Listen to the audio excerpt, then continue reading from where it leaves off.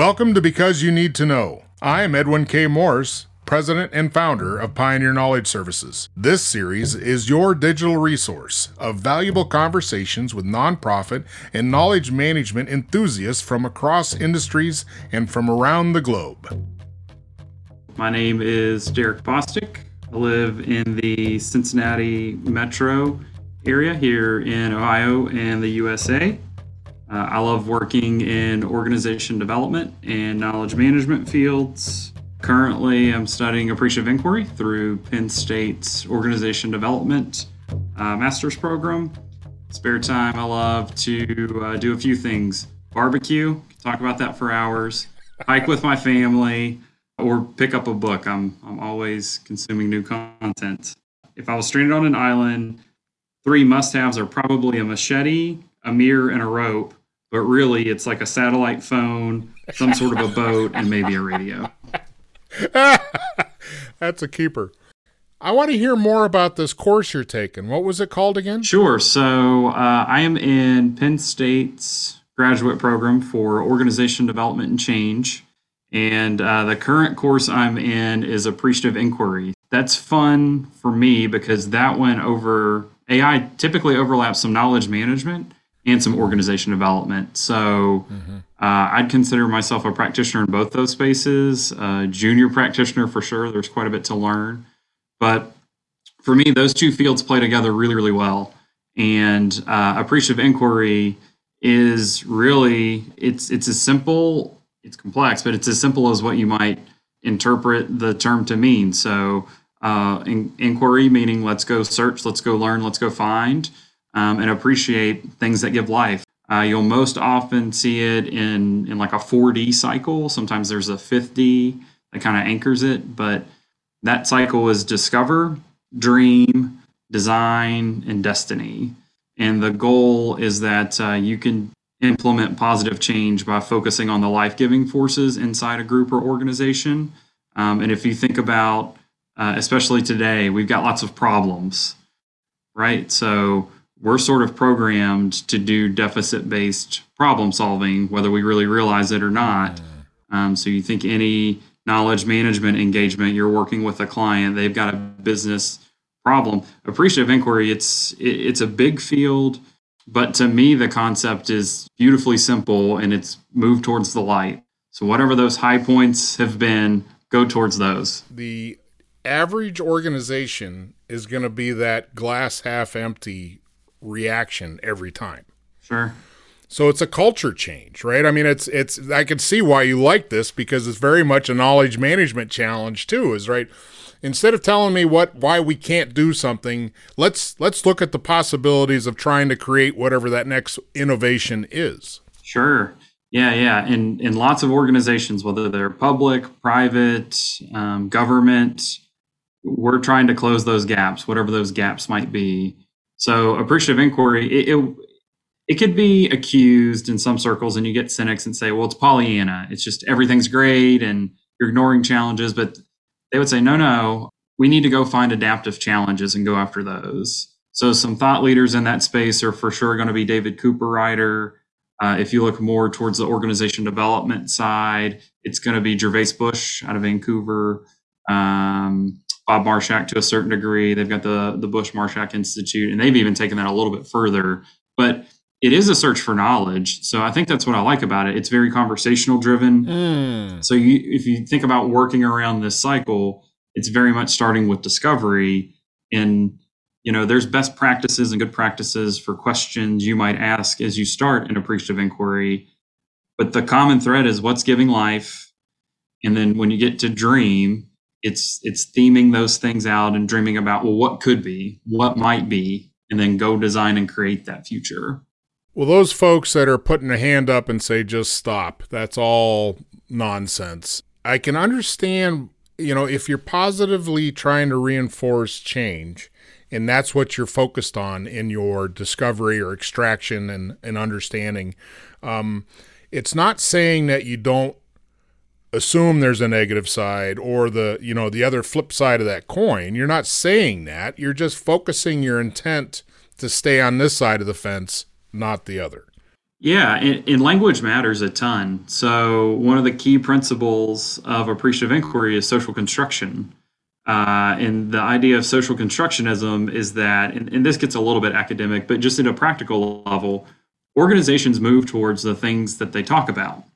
So, if we talk about the best of what is, and we talk about our highlights, and we talk about our strengths and leverage those to fuel the future, it becomes pretty powerful. So, we've run a few smaller projects, and in the class, you're actually learning about appreciative inquiry while you're practicing appreciative inquiry with folks from around the world. So, that's been a really neat experience.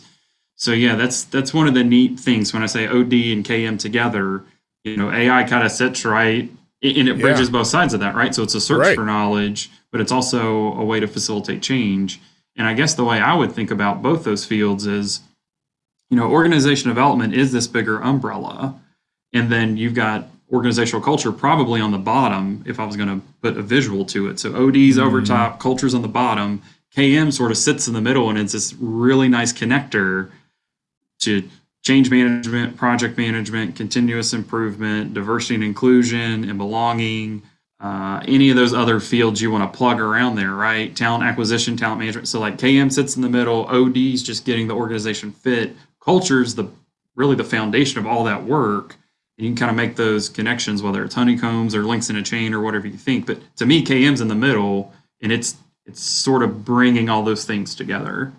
Where does governance sit? Is it up there with the organizational development? So I'd probably put governance actually on the side. So it's like guardrails, right? Like you could put governance on either side of that model. I like that. Well, I guess if you're going to do like a pinball machine, governance would be the bumpers and the flippers. Sure, yeah. And then, All right, I like that. How do you apply it? Some of the resources that you talked about, are they geared towards like 300 plus size organizations, or because it almost sounds like when you were describing this, I'm hearing like this is like marital counseling. This is like just counseling altogether. Sure, yeah. Hey, if all you're going to do is focus on the hole you're in, guess where you're going to be? The hole you're in. Yeah. If you cannot look beyond, if you cannot change and reframe this part, you're going to kind of get stuck. It's a big, and I hear that. Yeah, it's a big mindset change. I think we like humor in these fields. So the funny graphic I've seen is there's like, it's a cartoon and someone's digging a hole. How much further can we get down this hole? And somebody else says, well, look at all the stuff we could build. Look at all this material. So it is very much like flipping that mindset. Yeah. And it's been interesting for me. I'm not naturally wired that way. I'm a problem solver. I'm a tough critic on myself and my performance and how I show up at work. And so AI for me has been pretty transformational, and had self-educated over the past couple of years, but that's the course I'm in, so that's fresh for me. And I think it's been helpful and just a good reminder that everything's connected in some way, shape, or form. So I think one of the challenges we have in KM is we want to make it legitimate, just like finance people make it legitimate, and HR people make their field legitimate, and that sort of thing. And OD sort of has this challenge too. I don't think it's to the same extent, but KM really wants to be something. And I guess my argument would be, if we're not helping solve business challenges, if we're not helping fuel the future and fuel innovation and create positive change, I'm not quite sure we've got a leg to stand on. We can do information management forever. We can do data science forever. But if we're not actually helping people do the work that needs to be done to advance society, advance organizations, I'm not quite sure what the point is. So it's been interesting to me to watch some of these broader groups have this conversation. We'll see where it goes. As you were saying that, I'm envisioning what I've heard marketing challenges, in the realm of marketing, the people that say, oh, we just need more billboards. If we had more billboards, and it's like, no. Yeah. It's a fun idea to think of the social impact and the social value, and by social I mean just the humanistic side of organizations, right? These are the things that add value to not just the work output, not just the outcomes, but the cohesiveness, the trust, the communication, the level of care, right? Those are all things that add value, not just to a workplace environment, but just to being a human. I would say, within the KM space, there's probably a few clues from earlier in the conversation. I definitely land on the people side, so people and process. Tech is fine. We've got to have tech. We live in an age that's digital, whatever that means, however people define it, in their particular organizations or settings. You've got to have that. But to me, that's it can be an enabler. It can also be a hurdle for folks. A lot of this is around, I guess my perspective is, you've got to go meet people in organizations where they are and help them get where they think they need to be. And I think part of good KM consulting inside organizations, whereas outside consultants, whatever that looks like, we've just got to listen better. And that's a societal challenge. And I think KM is just mirroring society. Like, we're not listening. Again, that's a broad general statement. Lots of people are listening very, very well and doing a great job meeting those needs. But it's, again, the more we try to make ourselves legitimate and stand out as like, no, we're proper, look at us, just like project management and that other thing. I'm like, well, is that really our role? And I think a lot of times we want to be quarterbacks, to use like an American sports analogy, and maybe we're supposed to be linemen or tight ends or left tackles or somebody else on the field make the play. Like soccer, not everybody can be a number 9. We're not all Messi or I like English football, so Harry Kane. We're not all just going to, put the goals in. You've got to have goalkeepers and defenders and folks in the midfield kind of managing situations, so to speak. And that's probably a better analogy for a global audience, and it's a better sport anyway. But, we're wanting to be the stars, I think, a lot of times in KM. And I'm not quite sure that's our role. It's more like supporting. So we're the turf? Could be, sure. Yeah, could be turf, could be lines. God, I hope we're not officials. Leave that up to somebody else. But, So is OD the coach? Is organizational development the coach? It's maybe more strategy work. I don't know. It could be. You've got to have the right mix. I think you need to come up with a graphic around your sport of choice. Sure. And label these. I think that'd be kind of fun to talk through. It's a fun exercise. So, yeah. So let's maybe go. I've got a whiteboard in here. Maybe I'll do that later. Well, my last question to you is, what's your definition of knowledge management? This is a tricky one. My textbook consulting answer would be, it depends on the organization, and that's an easy out. But I think it's got these elements. I don't know if I can quite define it, but I think it's got people, process, and technology. I'll steal John Hovel's language about optimizing the flow of knowledge across groups and organizations. What would I say is KM? See, it's so funny anytime you put management on there, because you can't really manage change, and we have a lot of change management. Can you really manage knowledge? I'm not quite sure. So for me, I guess it's something around a set of tools and systems and processes designed to optimize the flow of knowledge, increase organizational memory, and really, I would say for us, in my practice, we do 3 things, or we're trying to do 3 things: drive innovation and growth, reduce risk, and then help us make better and faster decisions. So there's something around KM and that, like, it's a smoothie, right? Like, those are the ingredients that come in and what comes out of KM, right? And hopefully it's a good smoothie, and it's, healthy enough and tasteful enough and right size and texture and all those fun things. So. And it's consumed right away. Exactly. That's the idea, right? Like, you don't want a day-old smoothie. Nobody wants that. So. Well, and it's like, you don't want to generate content or knowledge that just sits and there's no value extracted, right? I mean, sure. Time and energy and resources put into generation of content or in knowledge that is supposed to be ideally to be absorbed and utilized, reused, rehashed, feed innovation, feed the machine, if you will, that just sits is just such a wasted resource. Sure. How do you adapt and adopt awareness? Because I think, to me, as you were deciding your definition, is it really just raising awareness and adaptation?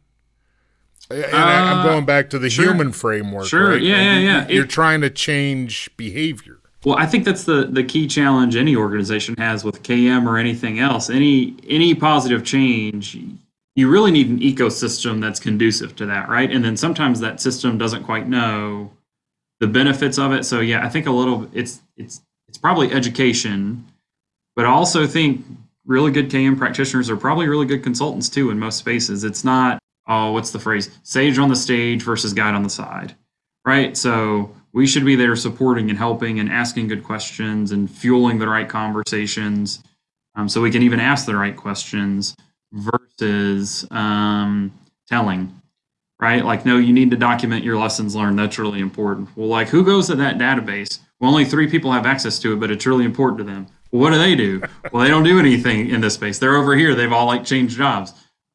Okay, so help me, like that classic, help me understand how, Yeah. which can be a little bit condescending, but that's the question that can come up sometimes with groups. So, regardless of what it is, we've got over 100 really well documented, searchable, great practices you can pull off a shelf and modify to fit an organization, but it's got to fit the culture, it's got to fit the needs, and then sometimes it's got to be educational too. So I think it's awareness, and it's KM, OD, process improvement, any of those pieces.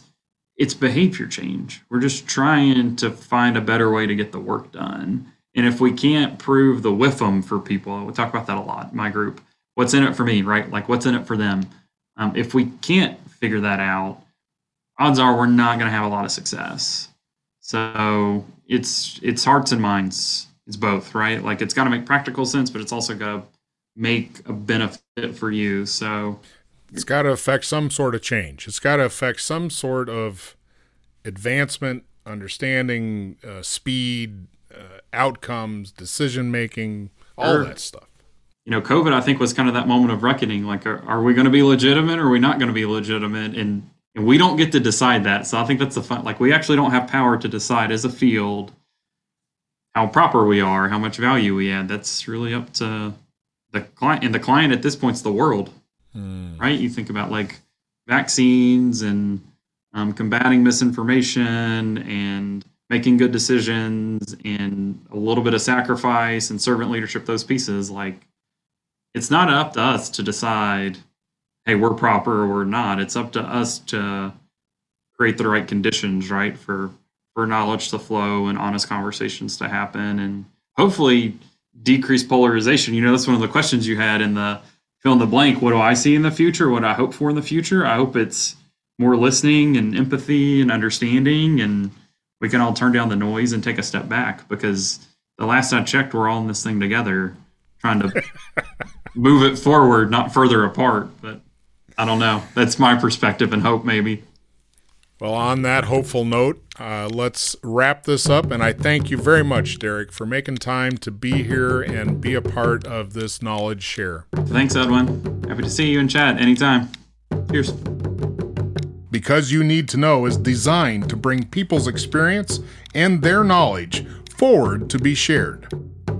I'm Edwin K. Morris, and I thank you for joining in to listen to another conversation brought to you as a public service of Pioneer Knowledge Services, a nonprofit tax-exempt organization with a charitable knowledge management purpose. Find us online at pioneer-ks.org and add your voice to the conversation on Facebook.